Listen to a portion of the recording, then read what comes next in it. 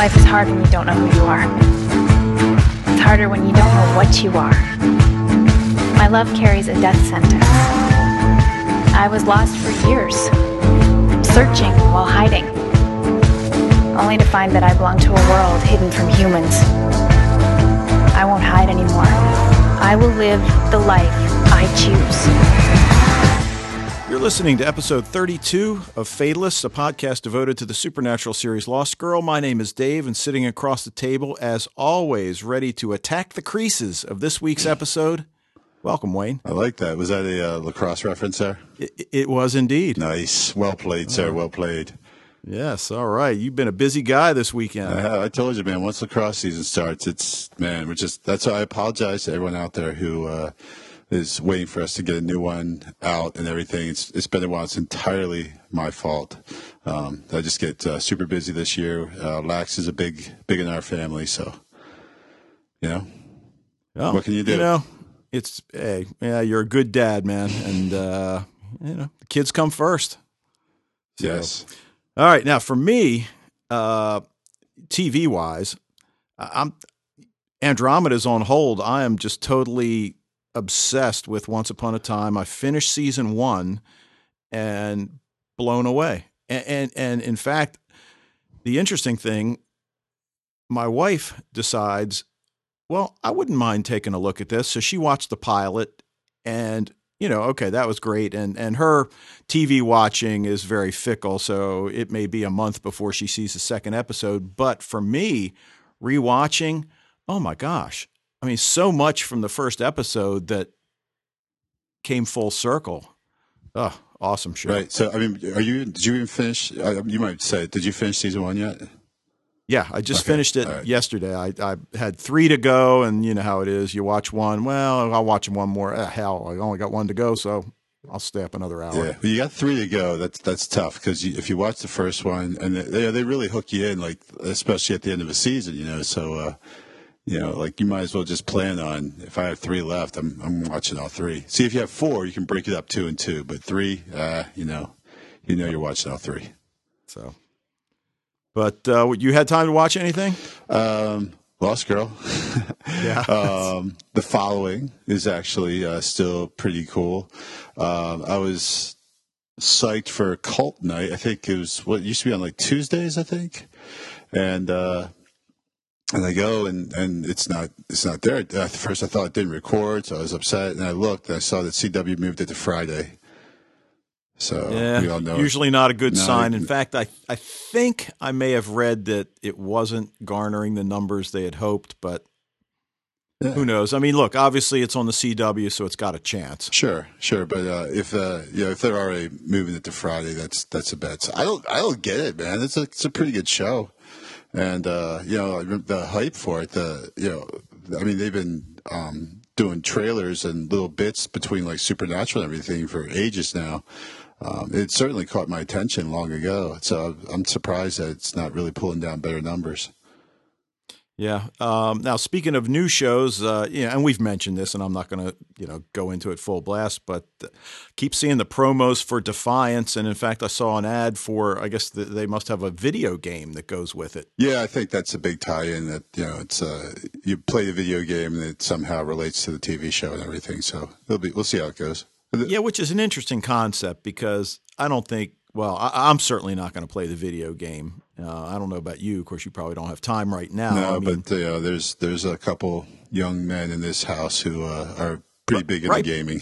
Right, but then are they going to watch the show? And, no, I doubt it. Yeah, who knows? But I guess they figure, hey, a sale is a sale is a sale. Exactly. We'll get them one way or another. Yep. But also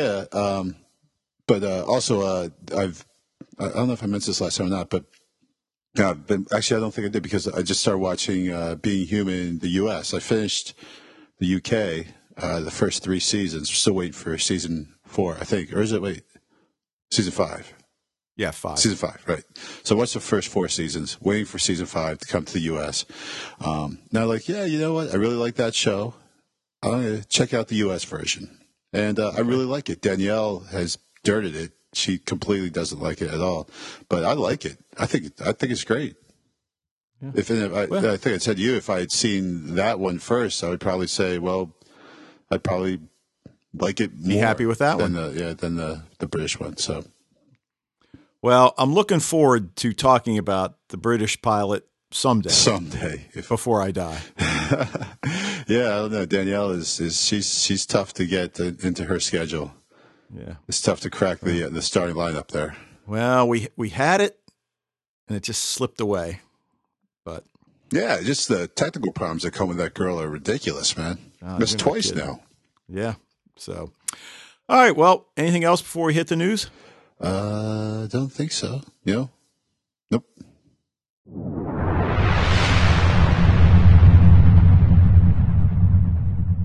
In this week's news, citing the show's giant ratings, and I think we mentioned this briefly last time, Showcase announced on February 28th that a fourth season of Lost Girl would be filmed, with production beginning that spring for a late 2013 premiere. Later that same day, Sci-Fi confirmed that it would premiere season 4 in 2014 in the U.S., and that season 4 would again be 13 episodes. And I know you're thinking like I'm thinking, like, what? Yeah, that was a big WTF. I don't get that at all. The only thing that makes sense to me, and again, certainly we don't have inner knowledge of the financial workings between networks. Maybe Sci-Fi was given a better deal. Maybe they purchased it cheaper if they delayed showing it. I don't know. What else makes sense? I don't know. I mean, we've talked about this a lot, and just I don't get it. It's crazy. Yep. Because I mean, if you're a Lost Girl fan, you're going to get the show when it's shown in Canada, and then when it comes to the U.S., it's going to be redundant. Yep. But nonetheless, we're happy it's coming back for season 4, which really is no surprise. The numbers have been strong, and apparently the numbers, and it's really difficult to get the numbers in Canada, but apparently they've been very strong there, and I guess that's the most important. All right. Now, former Lost showrunner and writer Damon Lindelof has been fairly visible in the sci-fi world since the ABC drama ended in 2010. We know him from Star Trek, Prometheus, Cowboys and Aliens, have all kept his name out there for genre fans. But what about his Lost partner? And I don't mean that, I do mean that we can't find him. Carlton Cuse. Well, he's currently involved with a new project with Carrie Aaron from Friday Night Lights, but wants to emphasize that the new A&E series Bates Motel is not an homage to Alfred Hitchcock's Psycho. Really? Yes, it's about Norman Bates, played by Freddie Highmore of Finding Neverland. You see that? Yeah, that was a good movie. He's really good. He's been in a bunch of stuff. He's an awesome actor. Really very talented young man. All right. Now, his mother, Norma, is played by Vera Farmiga, I believe Vera is her Farmiga. name. Yeah, her little sister was the daughter on American Horror Story. Oh, okay. Well, she was Oscar nominee for Up in the Air. Right. And she was also in the Leonardo DiCaprio. Oh, my goodness gracious. Matt Damon, Leonardo DiCaprio, the Scorsese film. Oh, man.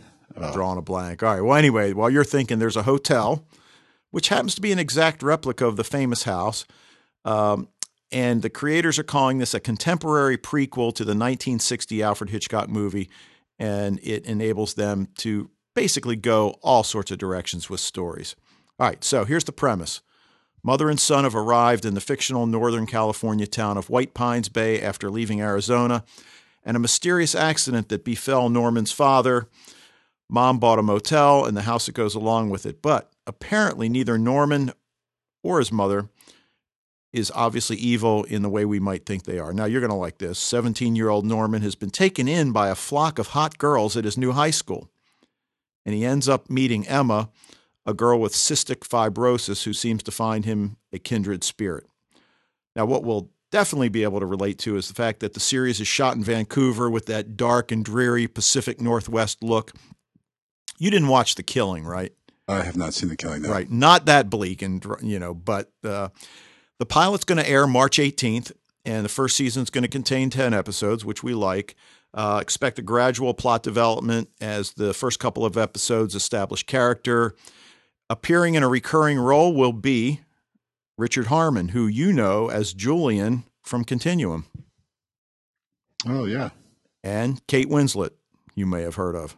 Nice. I think she did this little movie called The Titans. Remember the Titans, I think, right? Remember the Titanic. Yeah, something like that. So anyway, you like horror, so this is probably going to be something we'll take a look at for sure. Yeah, I actually, when I took my son to see Warm Bodies, and one of the, when you have to sit there, you don't know this because you never go to the theater, but now not only do they have previews, but they also have previews of the previews. They have this whole thing beforehand, like for an hour before the movie starts, and they show like TV shows that are coming up and all kinds of stuff. And the show that they were talking about was Bates Motel, and they were showing it. So it did, it looks like, I mean, the actors in it are awesome. The cast is great. So, but you're right. The premise is, I don't know.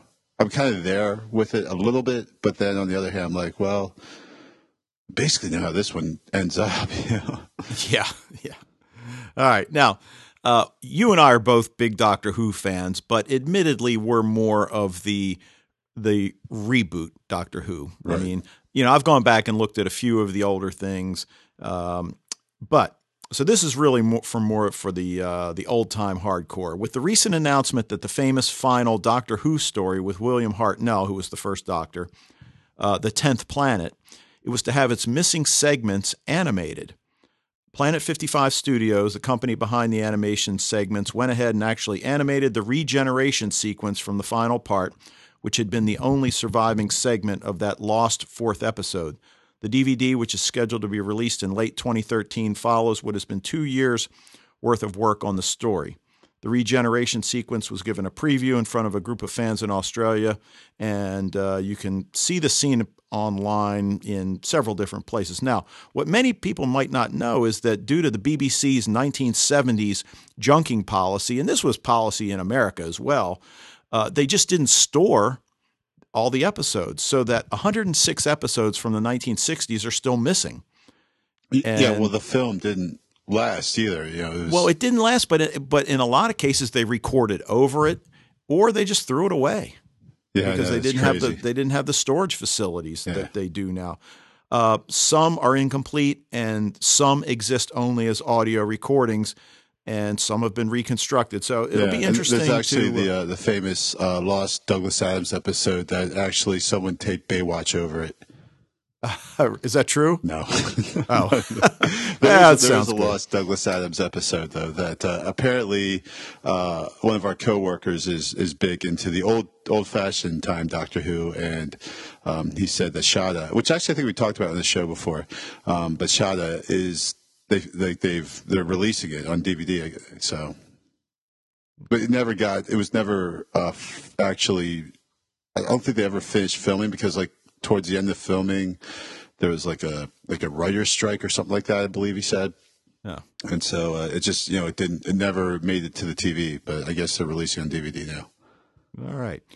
Well, and finally, and I believe this was about 2 weeks ago, during a press conference on the current budget issues, President Obama explained that he couldn't do, quote, a Jedi mind meld to get Congress to pass his preferred bill. Now, predictably, social networks quickly came alive. That's just gross crossover issues there. His genre faux pas. And showing a surprising sense of humor and cultural relevance, the White House got in on the act, putting out its own image tweet. And, whether you like them, don't like them, you got to like the fact that the president's bringing two of our favorite series into the public eye, Star Trek and Star Wars. But I think he's just kind of demonstrating how he's trying to bring the country together by bringing together Star Trek and Star Wars. Yeah. But come on, Mr. President, you got to get them straight. Yeah. He'd probably after that, it's like, oh my God, are these people for real? Welcome to our world, Barack. All right. And anyway, so that's the news for episode 32. No, it's not the news. Come on, Dave. I sent you something. Remember? What? I do remember. Now I don't know what I did with it. All right. Well, okay. I'm going to help you out here. All right. Go ahead. Harrison Ford is definitely in for the new Star Wars flick. Carrie Fisher, they said she was definitely in, but then she denied it, but she's probably going to be in. And they're still working on Mark Hamill. Well, I happened to see something on the news. Now I remember what you sent me. And I saw something on the news last night that apparently, you know who leaked this was George Lucas. Oh, yeah, that's right. Yeah, I think I did read that. Yeah. And you know what? I think most of our fans know that George Lucas signed over his rights to the franchise to Disney. Yeah. So what's he doing there in the first place? Right. So I don't know what kind of influence he's supposed to have, and apparently, he's not. So yeah, they're backtracking, but yeah, that would be pretty cool. I mean, that would be pretty cool. Pretty cool. Very cool. Extremely cool. There you go. All right. So, all right, that's the news. That is the news.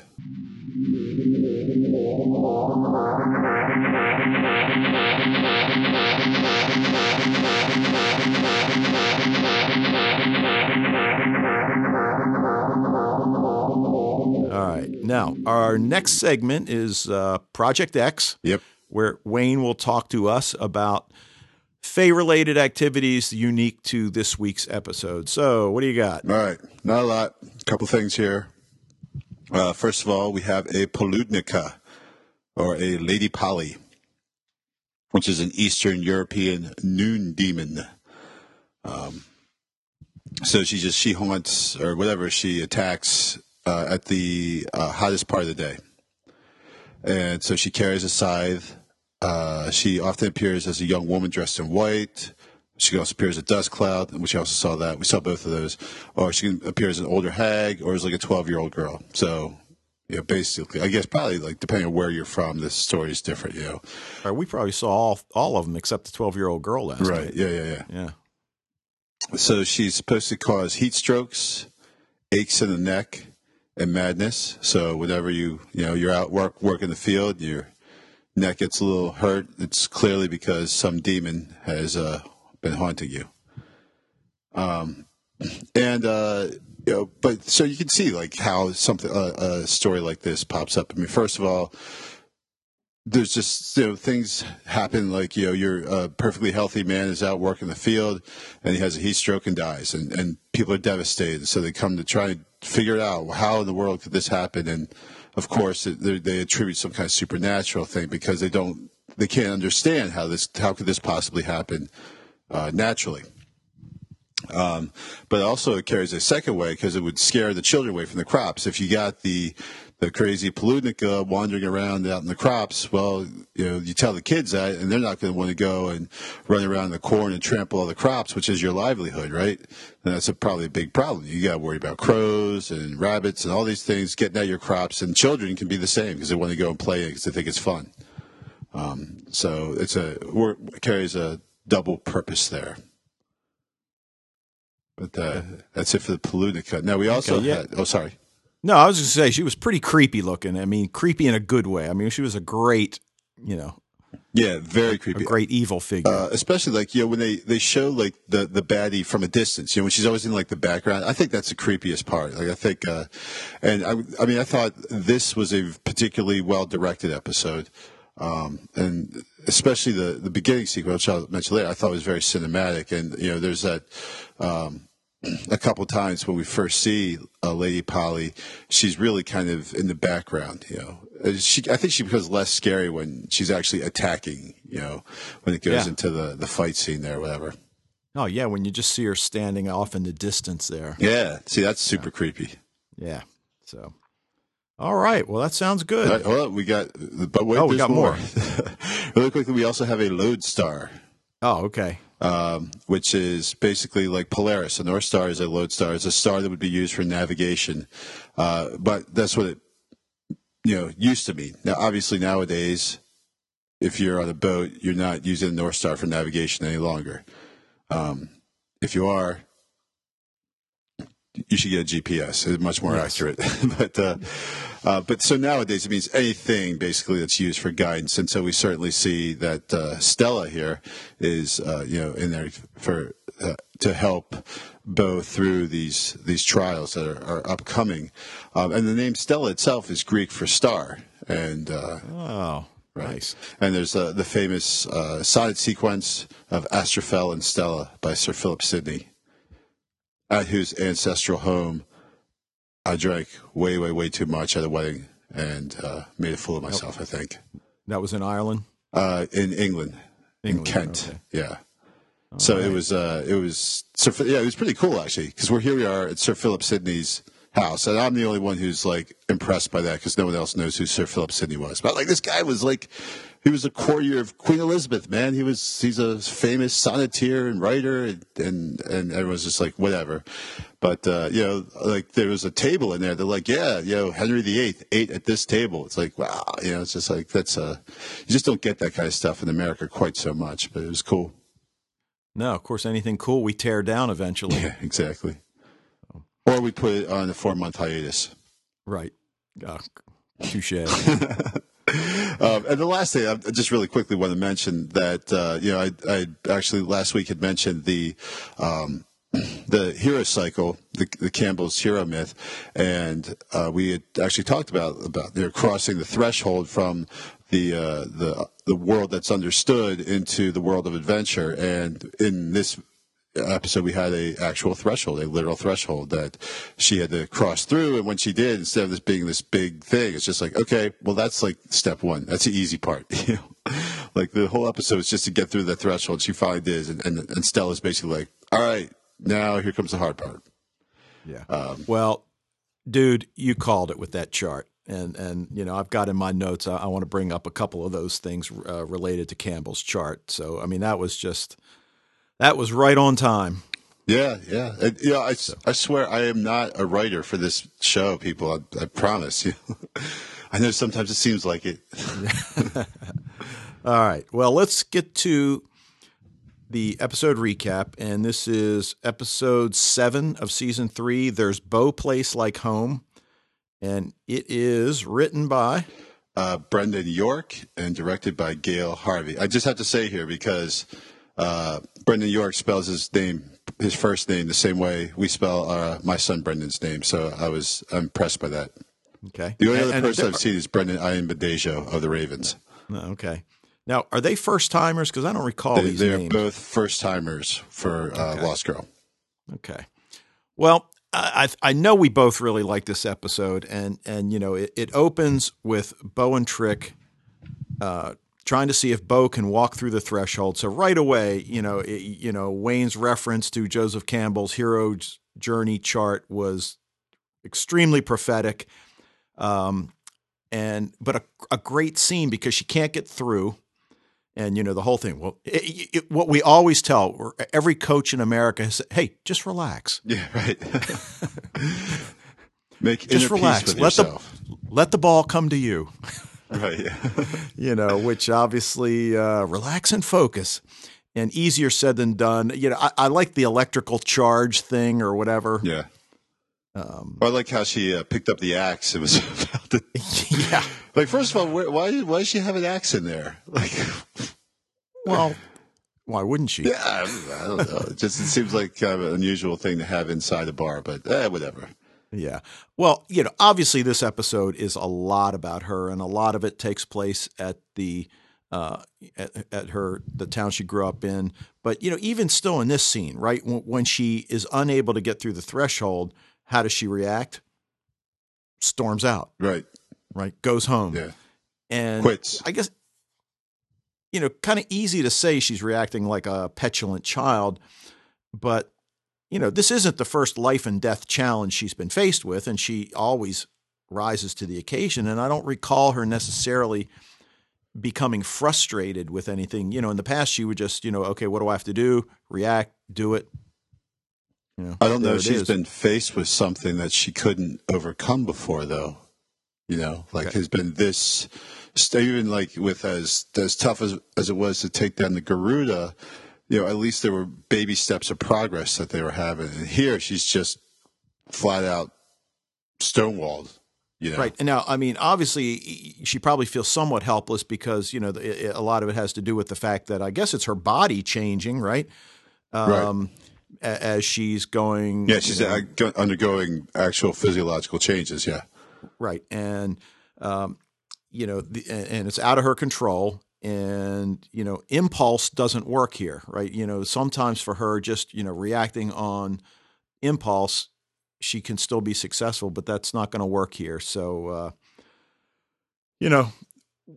obviously you already mentioned the lodestone, and we'll get to her in a little bit. So the opening scene then cuts to the couple that's changing the tire along the side of the road. And it would have been a great scene. They could have built a whole horror movie or a whole horror show out of that. Grimley High is mentioned, and a cherry festival. Right. The best cherries in the world. Yeah, isn't like a nice cherry festival. Yes. I was thinking about this the other day. I probably should get, do you have AAA? Yep. Okay. Well, I think I've got to get it because I think I need to knock on wood here, but back in the day, changing a tire wasn't that big a deal. Heck, I used to rotate my own tires. Right. But now you need like a bachelor's degree to be oh able my to do God, that. you're not kidding. But one thing I do know is that there's really no need to go underneath the car when you're changing a tire. Okay, I remember and that's thinking what I the was first going to. time. Like, why is he underneath the car? Well, I guess he went under there because he couldn't get the wheel off after he took the lug nuts off, and he was. Now, I still think I think I could probably bang it without crawling under the car. Yeah, it's because that little jack they give you. Yeah. Is not this. It's not meant to really hold that car up very well. Yeah. I'm pretty sure the first thing my father told me was, "Don't be an idiot and climb under the car." Right. So. Now, But- that also being said, how's the car squish him? Like, is this like the lowest riding car ever invented? Yeah, I was going to say. That I don't get. So I guess I should save that for the really really section. But Yeah. but yeah, I mean like that. I mean, I'll put it out there. That's why really I'm like, you're gonna go underneath the car to change a tire, really? Yeah. Like, come on, man. And the girl goes out into the field to relieve herself.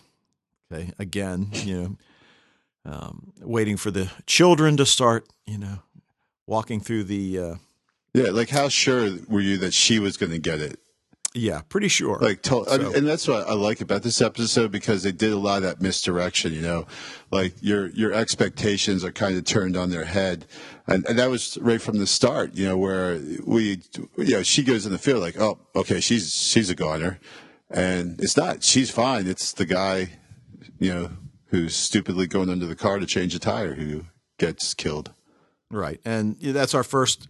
Our first look at the Polly, and this ghost-like, ghoulish woman appears by the side of the road, and that's when we have the. Okay, now that's kind of parallels to Bo dreaming about the night she killed Kyle, and I've got killed, making the little finger quotes, and her mother calling her a slut and a whore, and. And then just do you think I don't think that's what she's thinking about. I think she's just imagining herself as devolved because she's like chewing on like a hunk of some kind of meat. Well, yeah, I mean, her mother is calling her that. Oh, yeah. But right, like the visual we get is like of her. She's got like the blue eyes, and she's like. So you don't think it was Kyle? No, because she didn't like literally eat them. But she's like chewing on like someone's like a leg or something like that. Oh yeah, right. Well, we come out and she's got blood all over her mouth like a wild animal, and it you know what it harkened back to was Being Human. No, Twilight. That character who shall not be named on the podcast tonight, but who could. Let me see how I can say this without you bursting into song. Could show images from. Oh, would you mean the Dreamweaver? Yeah, that would be it. But it almost hard. You remember that image that we've all had such a difficult time. Yeah, absolutely. So, All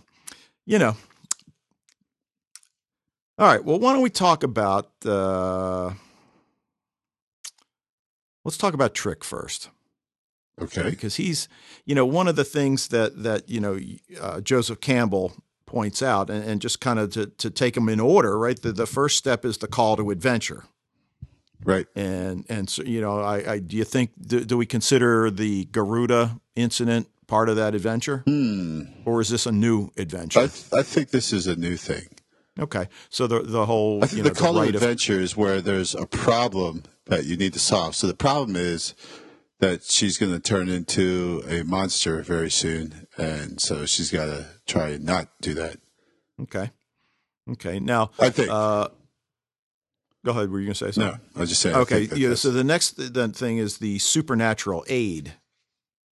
Okay. Which, I mean, take your pick. I mean, we've got we've got a succubus for crying out loud. So, but she certainly has the aid of, Right. And part of it is like, Luke Skywalker and Ben Kenobi, like the hero is inexperienced at first. So he or she needs to pick up a mentor, and which is actually funny because mentor was actually a person, right? Like as a character, but the term has come to mean person who helps out and everything. Right. Well, we saw in this episode the threshold, obviously, and literally, and then so she gets through that, and then then in Campbell's hierarchy that the next step is to face challenges and temptations, but she's going to have, you mentioned, a mentor, and she's going to have helpers, and obviously we know who her helpers are going to be, the usual suspects: Dyson, Kenzie, Lauren. So who's her mentor? I mean, is it Trick? I think both of them, Okay. Both Trick and Stella. Okay. Really, but primarily Trick, I would say for sure. So you think we're going to see Stella in a recurring role? Well, I think so, because it's just the fact that a lodestar is something that guides, right? And this is just the first step. So I think we are going to see her more, especially since it also seems like there's a little relationship developing here. Yeah, how about that between Trick and Stella? Yeah. What did Dyson call it? The trick something? What did? I remember he saying that that she's like cracked to him. Yeah, right. But he's like, hold on, I actually have the line here. Hold on, let me see if I find it. Right. Well, as you're looking for that, so we see the Trick is, he's certainly one of her mentors, which is no surprise. I mean, he's been her mentor all along. He's brought in the consultant, as you've said, to help Bo, because failure here, comes with a pretty severe price. Failure is not an option. Right. That result in her becoming an underfay that needs to be locked up in, prison. Right. So his consultant gives Bo a drink, and basically, what's she reading? Tea leaves? Yeah, tea leaves, yeah. Okay. Reminiscent of Harry Potter and the Prisoner of Azkaban. Oh, okay, good. So we find out she's got quite a reputation and quite a history for helping hundreds of Fae go through this very thing. But obviously, as has been mentioned a couple of times, the time frame is what's causing the problem now. Is that ordinarily, I think they said hundreds of years. They get a couple hundred years to train for this. Bo's got a couple weeks. Yeah, that sounds like a tall order. Right, but she, and again, I guess part of her thing is being perceptive, and she certainly and tells Bo that she harbors a lot of rage, and she's got to confront the source of her estrangement. You must forgive. You must go home. And yeah, it's funny because, once again, how our expectations are kind of derailed, because when she starts saying you have to go back and talk to your mother, everyone's saying, well, yeah, Aoife, we assume she's still out there. But then she's like, no, you're the woman who raised you. And then everyone's like, whoa, where did that come from? And if I hadn't accidentally seen the trailers the previous week, I'd probably be even more surprised. Well, and it's interesting. I mean, here we are at would this be considered the fulcrum episode of season 3? Is the fulcrum like the middle part, right? The center point? Yeah. So episode 7 in a 13. That's what who was it? Someone said, give me a fulcrum and a long enough lever and I can move the world. Okay. Whoever. Yeah, that was Archimedes, I believe said that. Okay. But we've gone 2.5 seasons, and this is the first time we've returned to her hometown, right? Yeah, definitely. And you think as a a storyline, it's about time.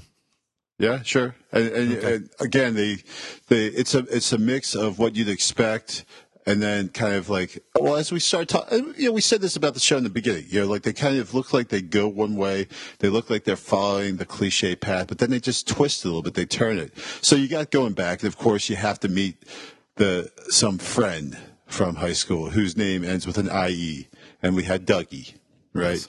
And then you have to run across the popular kid, except, well, he gets crushed by a car, though, right? Right. And then you have to run across the pretty girl who's kind of snobby or has a chip on her shoulder. And we got Jessica here and everything. So it has these elements of a traditional TV show, return back to your hometown type thing. But, it turns it all on its head a little bit. And twist it so it isn't cliche, and it's what happened. Like it's unexpected. Jessica dies. The popular quarterback dies. Dougie used to wear guy lighter, and now he turns out to be. But and also our expectations. Well, the guy who was picked on everything, Dougie, whatever, is going to be the big hero in the end, and he passes out or is knocked out.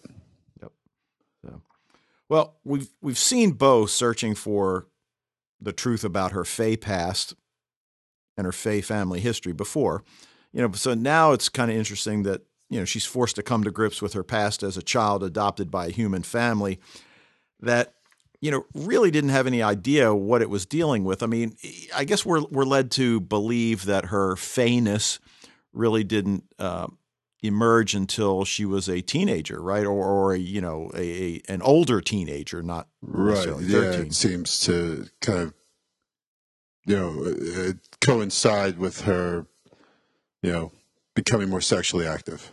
Right.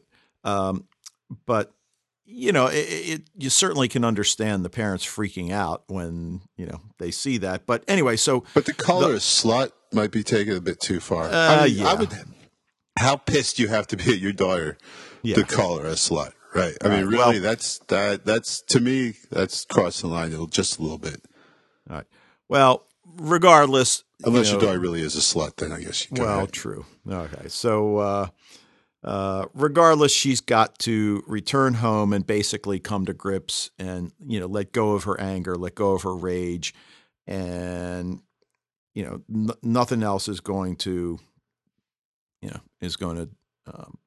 Suffice. All right, so again, here's where our expectations are derailed because we're completely expecting from her dreams and what she said about her mother, we're expecting this to be a very confrontational meeting. And she gets there and her mother is suffering from dementia and is just this like sweet old lady. Yeah. Yeah. Now, even before, if you can hold that thought for a second though, before we get there, and I don't know, I'm going to tread carefully, or maybe not, but Bo and Lauren. Oh, okay.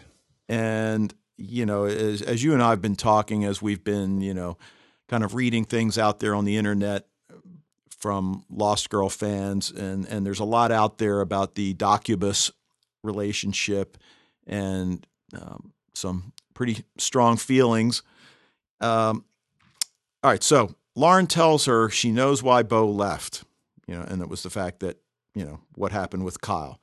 And she goes through the whole thing. Don't blame them for their ignorance, which, is sage advice, no doubt. Good advice for sure. Right. And, that this could be your only hope. Lauren offers to go with her. Bo says, no, I'm going to take Kenzie. Oh, what's up with that? Yeah, Lauren does seem a little put out by that. I guess that it makes sense. So she knows that, she has to understand that Bo knows that Kenzie really needs her right now, that she wasn't there for Kenzie when she needed her before. And so now she's trying to make up for that a little bit. Okay, so that's what you think that's what it is, as opposed to not wanting to be a foot. No, because first of all, I'm kind of like taking it back because I'm like, okay, I seem to recall her saying, "I will never forgive you," right? And now here they are back together and everything. I'm like, so I actually wrote my notes. So I guess never doesn't last very long for Bo. Yeah. So I don't think it's so much of her not wanting Lauren as it is wanting just quality time with Kenzie. Okay. Which actually, and see, that's what I mean. You could. I'm not against Bo and Lauren being together. Okay, I'm not. I'm not one of the people who thinks, oh, the homosexual relationships are terrible. That's ridiculous. Okay, but I think clearly here that the writers here are, kind of making this relationship with Lauren, it's an impediment to her relationship with Kenzie. And because when she concentrates on her relationship with Lauren, that's when she kind of ignored Kenzie there. And when she focuses on Kenzie, as we see here, then she has to leave Lauren behind, So it's almost like the two just, I'm not saying in the real world, these kind of things can't exist, because obviously they can, but on this made up fictional TV show, the two relationships are not working out. Well, and even to take it, to further what you're saying, because we know, we've read a lot of things that, there's a lot of feeling out there that the way Sci-Fi is marketing the show is sort of a slap in the face to the Bo-Lauren relationship. That, they show Bo, they show Dyson, they show Kenzie, why not Lauren, as if it's some sort of homophobic response to the relationship, which I think is, kind of short-sighted. But in the context of the story, Bo's a succubus. This relationship is doomed from the start. Right. I mean, it's, Bo, like you said, look, I mean, gay, lesbian, trans, whatever. It's, if it makes you happy, great, go for it. But within the context of this character, to stay in a monogamous relationship with one gender just doesn't seem to make sense. Yeah. Well, yeah, either gender. Because, I mean, I savaged the Dyson Bo relationship, if you remember. Yeah. I just think Bo as a character, as a hero, like heroes just in general, you can't, there's a reason why, like, Jack Bauer's wife got, sorry about the spoiler alert if you haven't seen season 1, but why she gets killed in season 1. I think the right? statute of limitations is up on that one. Yeah, exactly. There's a reason why Luke Skywalker's aunt and uncle get killed. It's so the hero doesn't have any of these attachments, and they can go out and do what needs to be done. And so I think Bo, as a hero, heroine, whatever, is just, she's a more compelling hero when she's not in these monogamous relationships. Right. She's just better off when she's out there on her own, being able to do what she wants. Yeah. And I think it gives her more of an edge also when she's not involved in relationships. She seems to get a little bit too comfortable sometimes when she's in a relationship as well. Yeah, no, I agree. That's a good assessment. So, well, anyway, and that's pretty much all we see out of Bo and Lauren in this episode. I mean, Lauren does give her the 3 injectors. Yeah, and of course there's only 3 left, right? Of yes. course. Yeah. And then, of course, Kenzie overreacts twice. It blows one. The second one was... Yeah, I guess she was... The second one she needed. The first one was she jumped the gun a little bit. All right. Now, again, as they're ready to embark on their journey home, Dyson talking to Trick. And Trick realizes, dude, you got your love back. He's like, yeah, you can smell it, huh? Yeah, I mean, I guess I thought he must have known, but I guess not. I don't think it was that tough to figure out, really. The Trick seems to be a little bit slow on the uptake recently. Yeah, season 3, he's been a little bit behind the times. Yep. So Dyson says, I can't lose Bo. I can't just sit by. But he's like, but look, I respect Lauren and Bo, and I'm not going to intrude. I'm not gonna, I'm gonna let that take its course. And then Trick, of course, in the cold and calculating way, says it's not going to last. That's just temporary. Well, it might last, but it's still short term, right? Right. And what he means by short term is that the length of a human life, which to them is very short. Yeah. So okay. I think what he means is this relationship could last the next 60 years. Okay. All you have to do is cool your heels for those 60 years, and then bam, she's all yours. Good. Oh, that's good. Really, because I didn't really see it that way, but I think you're probably on to something. Yeah, I don't think he was saying necessarily that the relationship itself. I think he meant short term and long term, as in the very short term of a human life as compared to the long term of a fae life. Okay. All right. Well, that makes sense. All right. So we finally pile into the yellow Camaro, which could use a little bit of body work. Yeah, it's still a pretty sweet ride, though. Yeah, it is, but it looks a little more beaten up than I'd noticed in the past. But like you said, still. All right. So, but Bo asks Kenzie about the rash on her arm. So, there's, and obviously in the last scene, she brings up the Norn. So, there's these residual questions that keep coming up. Kenzie ignores her. Okay. Then you already mentioned Dougie, or Doug, sorry. Right. Bo recognizes the attendant who calls Bo Beth. And she does use her last name again. I mean, we had the last name of Dennis. Yeah, it's official. Right. So Beth Dennis. Doug, and then Doug starts telling them about all the bad things that have been happening in town. And Bo's eyes go blue. So is this like she's hungry? Or is this part of the, gosh, I almost said regeneration. Is this part of the rite of passage, the physiological changes that she's going through? Yeah, I think so.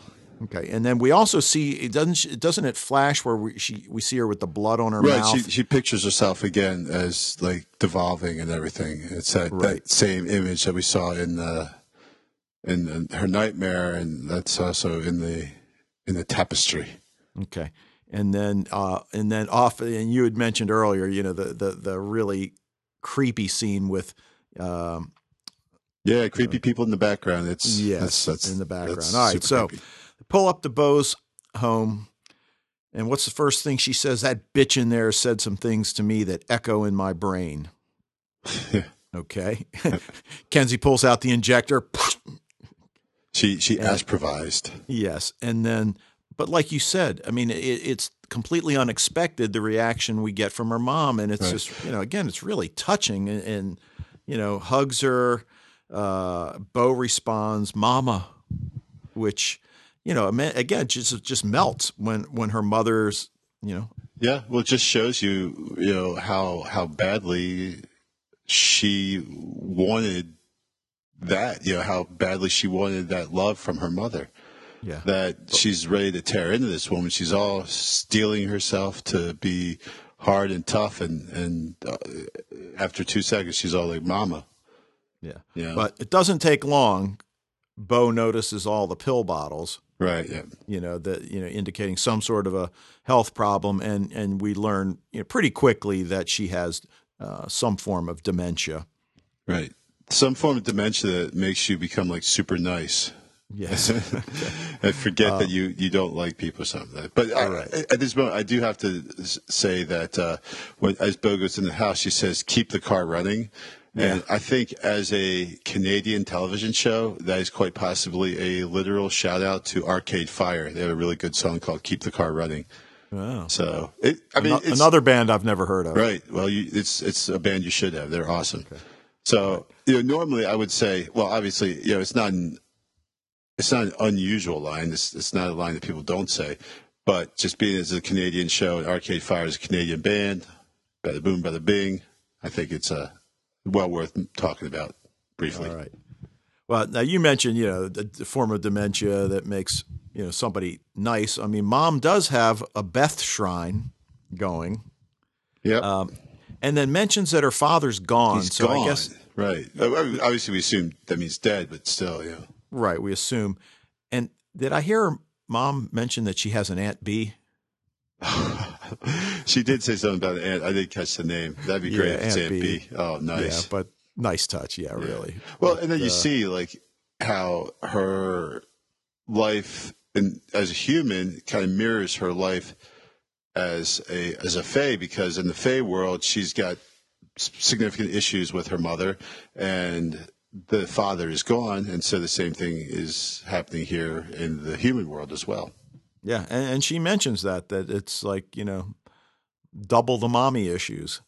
Now, Mom suggests they change out of their city clothes and put on their country. What is gingham, by the way? I don't think either of those was gingham, but yeah, gingham's a type of cloth. Okay, all right, well, whatever. But Kenzie looked pretty good in her dress. I mean, that was not a bad dress. She did, even with the sensible footwear. That really, yeah, really. Yeah, that's the one thing that Kenzie, she almost lost it there when she suggested the sensible footwear. All right, so they go into town to the Cherry Festival, and you see Bo kind of flashing back, and that first scene where those young girls are jumping rope, and really just looking longingly or reminiscing, whatever. I was on the team, regional champs. And, yeah, I just learned all kinds of stuff about Bo here. Right. Kenzie, some smart-ass comment about, geez, even I know what double Dutch, well, I don't exactly know what double Dutch is, but I mean, I know it's something to do with jump roping. Right. It always has some kind of rhyme you say along with it. Well, not you or me even, but, kids do. Right. But, so starting to kind of, assimilate back into the town in which she grew up. All right. So we see another girl. What was her name? The one you mentioned? Jessica. Jessica. Because we find out that Bo was Miss Cherry Blossom 3 times, and apparently Jessica was the runner-up each time. So harbored a little bit of ill will, but she got hers. I think she choked on a cherry, right? Yeah, but I don't think she deserved that. I was sympathetic with Jessica. I felt bad for her, Well, yeah, but I mean, as I understand it, and the idea was that all of these guys were together the night that they helped, like, Lady Polly bring Lady Polly, right? Right, so that she's picking them off one by one. So, I mean, none of them deserved it. Right. Well, and again, this is where your expectations are twisted here, or turned, because, here comes the blonde, attractive girl coming up to, oh, well, hello, Beth, kind of like that. So we expect her to be like kind of the snob who picked on Beth or Bo when she was younger. And it turns out she's a pretty sad character, who was hoping to kind of get together with this guy this one last time, and still holding on to the past a little bit too much, and all this stuff, and always the runner up. So she wasn't the upper dog. She was the one who was coming in second to Bo, and I felt really sorry for her. And then she dies, and you're like, oh, that sucks. Like she didn't get to really have any chance at the last minute of happiness or anything. So and the interesting thing here is that we have a sense of Bo's place in this town when she was growing up. I mean, right? She left at 18, right, or 17 or 18, but I mean, she was Miss Cherry Blossom 3 times. I mean, she was, I don't know what the female equivalent of BMOC is, but I mean, she was certainly one of the, top dogs, if you will. Right. And for her mom, you to have reacted, I guess, at that time. I mean, I guess Mom was a Bible thumper, at least the way she's portrayed her in the past. So, right. Well, anyway, but like all that has now changed. Or it's changed for what we'd expect, and so it's goes against the grain of your normal homecoming episode of a TV show. Right. Now she asks her mom if she remembers the night that I left. And suddenly the wind kicks up. The Lady Polly appears nearby, and that's when she takes her first swipe at her, right? And she just turns to dust at that point. I can't remember now. Like the kind of like the cloud. Yeah, all right. And then Mom reverts back to calling Bo a devil child, and Bo says it's always been my fault, and I'm not sure what she meant there. I think, well, part of this episode is Bo seeing herself as a good person and really getting rid of all this guilt that she's had heaped upon her and that she's taken on herself ever since, she was a teenager, and certainly through her time in the Fae world, she blames herself. She blames herself for what happened to Kenzie. She sees herself as responsible for so much that is really not her responsibility, And so, finally at the end, she's able to say, I'm a good person. And you think that that's really where she had to get to. It wasn't so much forgiving her mom as forgiving herself. Yeah. And in this episode, we see, so I guess what you're saying is she's kind of going back and forth, and this is one of the ones where she's kind of regressing, and that, it was my fault, but then, like you just said, by the end of the episode. Right, because you got to, you have to get at your lowest point before you can come back up. But I thought, the classic, Kenzie goes, Bo, do not Dukes of Hazzard on me, Yeah. But she does Dukes of Hazzard, the whole, jumping into of course, Gerald Lee had a top on it, but, they always climbed in through the windows because you couldn't get into the doors. And then they always, peeled out afterwards with a big cloud of dust behind them. Did you watch the Dukes of Hazzard? Oh, of course. Okay. All right. There were 2 guys in it, too, right? Yeah. The Bo and Luke Duke, man. Okay. Yeah, I sort of remember them. My mom really wouldn't let me watch. I had to watch on the sly. Oh, okay. I had to go to my cousin's house and watch it. Okay. Now you mentioned, that kind of reaching the low point. It was sort of a funny scene because she really kind of is reaching that low point. And she gets back to the festival, and she's downing shot after shot of, I don't know what it is, cherry cider. Well, I guess cherry hard cider. Right, I guess. hard cider, yeah. Yeah. But then it's almost as if she comes up with that where she needs to feed, and then says that cherry pie ain't gonna cut it. But then, right on the heels, then I'm not changing into a monster. I've always been one, which then goes back to what you were just saying, where she's still going back and forth. So, all right, back to Dougie.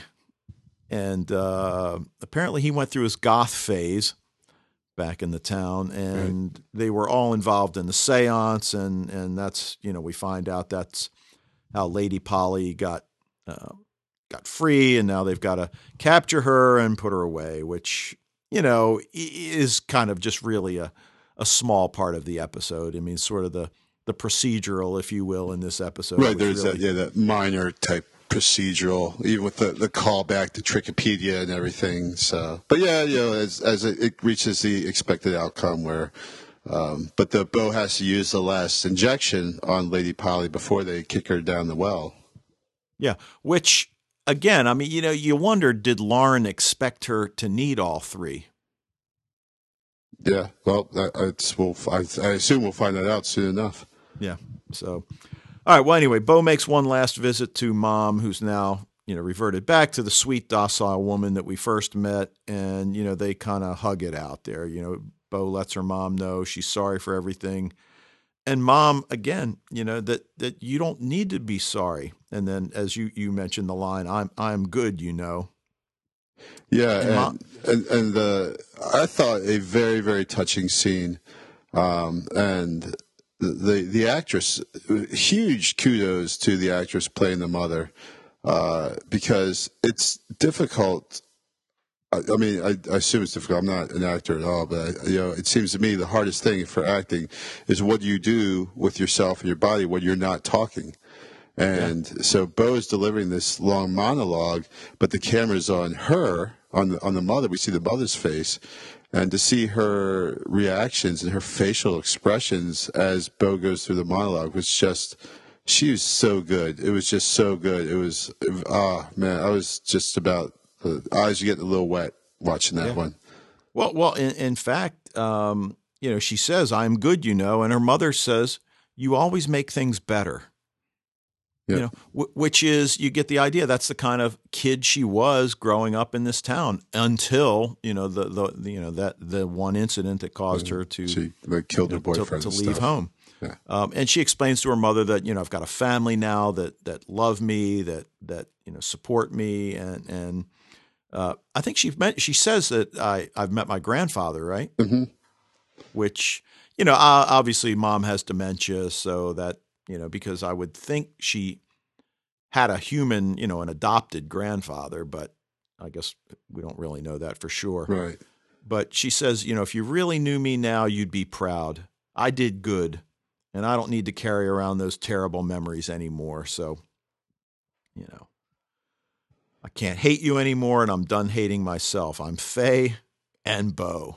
Yeah, and there's that scene where she says, "I'm done hating you," and the mother just kind of moves her hand across her mouth, like it was just such a little gesture. But I mean, this lady, I suffered from dementia, but still is cognizant enough to realize what Bo's saying. Yeah, but I guess on the other hand, it almost doesn't matter whether she does or not because it works for Bo.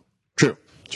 So, but and then that really at the end where she says, "I love you too, Bo." So everything that she had said, the mother gets. Okay, I understand you're saying all this. What you mean is you love me and I love you too, and that's kind of. Yeah. Now, before I forget, really cool visual effects every time Lady Polly appears. Oh yeah, well that's what I'm saying. Like the direction of this was absolutely top notch, and I thought one of the more cinematic episodes we've seen. I mean, especially the beginning. I could totally picture this on a movie screen. Yep. All right. Now, one person we haven't really talked much about is Kenzie, and still doesn't seem herself, and her jokes seem forced. When she had trouble pumping gas, that kind of jumped out at me because, I mean, this is we've always said from season 1, episode 1, what we learn about Kenzie is she's street smart. She knows how to pump gas. Yeah, well, so maybe not though. Well, she does live in the city. I guess I just felt like the whole idea, it's just like she's still not herself. Now, she even says she's still getting her mojo back, but and she sort of gets back to her old self when she starts realizing, okay, we got to come up with a plan to trap Lady Polly and all of that. But, Bo's recognized. And you mentioned, when I brought up the fact that she told Lauren she wanted to go with Kenzie instead, and you mentioned that, it was a chance to spend time. And maybe it was. Bo tells her you can't keep hiding behind your jokes. And she says, I can't talk about it yet. Well, talk about what? What are we talking about? Well, just what happened to her. Just, you mean when she was captured? Yeah. When she was captured by the Kissoon. Well, okay. But, again, all the things she's gone through. I mean, the whole scene with the Garuda, the war with the Garuda, I mean, that was pretty intense. I mean, it just didn't, it just doesn't seem to fit. And what I can't talk about it yet. You can't talk about the fact that you went to the Norn and got Dyson's love back. Right. That part. Again, it's, we're getting to a place, we're getting pretty close to Kenzie's going to have to, spill the beans. And will Kenzie lie to cover for Dyson? Because she knows Dyson doesn't want Bo to know that, he's got his wolf back and everything. Right. Or his love for her. And, so either she rats out Dyson or she lies to Bo. So which is she going to do? Yeah, that's a good one. And, Dyson's already said that he's going to, stay out of things, but we'll see. I mean, once Bo knows, who knows? All right, well, the closing scene, we're back at the doll. Dyson's pouring a drink. And, I think you already mentioned Trick likes Stella. And, Bo walks through the threshold with no problem. And she thinks that's all there is to it. And we learn that nope. Not so fast, young lady. You got the temple ahead of you. Yes. So, so I guess a series of tasks, tests, whatever. Now the real training begins. Right. And then, Kenzie, why'd you go to the Norn? Yeah, just ending on that. Bam. Yeah. Bam, just ends it. And well, so, and we've talked before. Now you'll probably remember, and I'll probably forget because that's kind of the way it seems to work here. Is that come on now? That's a pretty important question. They need to address it in the next episode, hopefully. So yeah, I don't know though. I don't know. You know, they have a funny way of delaying stuff like that. You know, like when we saw Kenzie get taken, and there was a whole episode in between. You know, before they realized it wasn't Kenzie, and they had to go rescue her. yeah. Yeah. Now, who didn't we see in this episode? Well, we didn't see Hale. No Hale. We didn't see Tamsin. No Tamsin too. Yeah. We didn't see the Morgan, which, you know, Right. in and of itself if but you're talking like people we normally would see every episode. Certainly Tamsin and Hale stick out. And we didn't see Vex. Right. But again, Vex is also. Well, right. But, you know, I thought there for a little bit that they were going to start making him an everyday character at the beginning of the season, but clearly that's not happening. Well, you did see I retweeted it. I'm still, you know, as we've said to the listeners many times, we are Facebook and Twitter novices. So, but I retweeted something from Chris Holden Reed's Twitter page where it was a picture of him and, gosh, Paul, what's the heck, the guy that plays Vex? Paul something. Starts with R. Yeah. God, I got all the names here of people. But so what does that mean? Well, you know, okay, well, if he's having a drink with Vex, that must mean that Vex is filming an episode to be. I've no question that he was going to be back. Paul Amos, by the way. Oh, Paul, right. Yeah. Oh, and it was The Departed was the Leonardo DiCaprio movie I was thinking of before. Yeah. But yeah, I mean, if you ask me, is he going to be back this year? I'd say, oh, absolutely, for sure. You know, he's going to be back, but not in the same capacity where in the beginning of the season he was every episode for like the first 4 or 5 episodes. All right. So, all right. Well, anything else? Nope. Okay. Well, why don't we hit our predictions? Okay. And well, my prediction is just, you know, we kind of just talked about it, is that I think that Kenzie will have to make a decision of whether to protect Dyson or lie to Bo. I'm sorry, or tell, either protect Dyson or tell Bo the truth. And I think she's going to pick of telling Bo the truth. And she's going to rat Dyson out. She's going to dime him out. And Bo's going to find out pretty soon that Dyson has his nerve back. Okay. All right. Well, my prediction is in that same milieu, and I'm going to go with an either or, is that I think once Bo finds out what Kenzie has done, she's going to be pretty angry, mostly because of the deceit and the withholding. But one of two things: either she's going to ask Kenzie to leave, or because she'll realize Kenzie really has nowhere to go, she'll move in with Lauren. Now see, you're usually pretty safe in your predictions, but you're actually throwing one out there, man. Okay. I like it. Yeah, because I don't think she's going to be too pleased when she finds that out, and I think that's going to be because, you know, she does tend to react, and some might say overreact, but so. Cool. Yeah. All right. Well, I think we kind of covered our realies because I think you had mentioned, you know, yeah, the guy mine was just the guy crawling under the car, going under the car to change the tire. That's so crazy. That's so ridiculous. And then the car squishing him, like there's still like 3 other tires on that car, so I think he would probably be all right. Yeah. I don't think he would have been. He certainly would have been killed. No. You know, for crying out loud. But you know, whatever. It's a TV show. Yeah, right. So, all right. Well, as always, you can drop us a line at fatalistpodcast@gmail.com. Check out the website, fatalist.podbean.com. You can find us on Facebook and Twitter, and we're making a little bit of progress. And seriously, if you haven't been, I've put links in several places, but the chart, the Joseph Campbell chart for the hero's journey, definitely check it out. I mean, it's so apropos at this point. It's kind of scary. And as most of you have been likely doing, you can access the podcast through iTunes. So until next time. Your father and I tell each other that story all the time. It was from this episode. I thought it was nice and enigmatic. Actually, it was just, once again, we got to the end of the podcast. I realized I hadn't come up with anything to sign off with, so I just basically picked this first quote I found.